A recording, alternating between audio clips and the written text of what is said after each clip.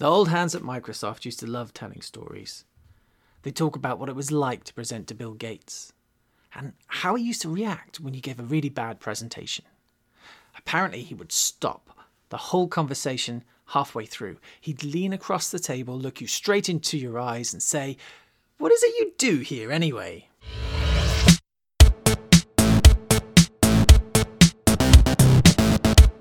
Welcome to the Industrial Research Podcast. I'm Chris Woods.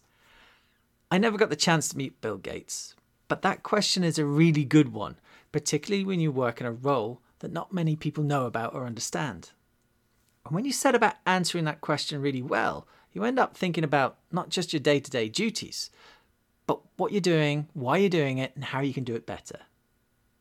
This mini-series of blog posts and podcasts is going to cover industrial research within the software industry. I really want to cover how we conduct research and how that helps us to anticipate changes in our own industry.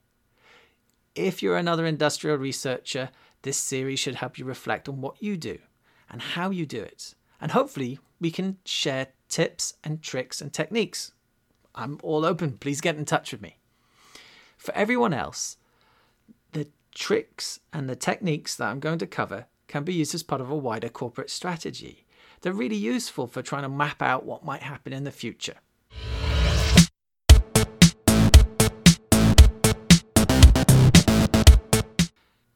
You might be wondering what prompted me to do this mini-series.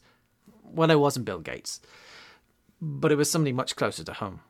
You see, I was in my first job as an industrial researcher, and at the end of my 12 months, my boss had asked me to update my CV to reflect what I'd done. But one of the skills my mum has is she's a great proofreader. And, mums are awesome, and I always love to send my CV to her to have a quick once-over. I did that day. Later on that night, I got a phone call from her. She said, "What is it you do anyway?" I've learnt a lot since then, so perhaps it's time to share. I hope you enjoy.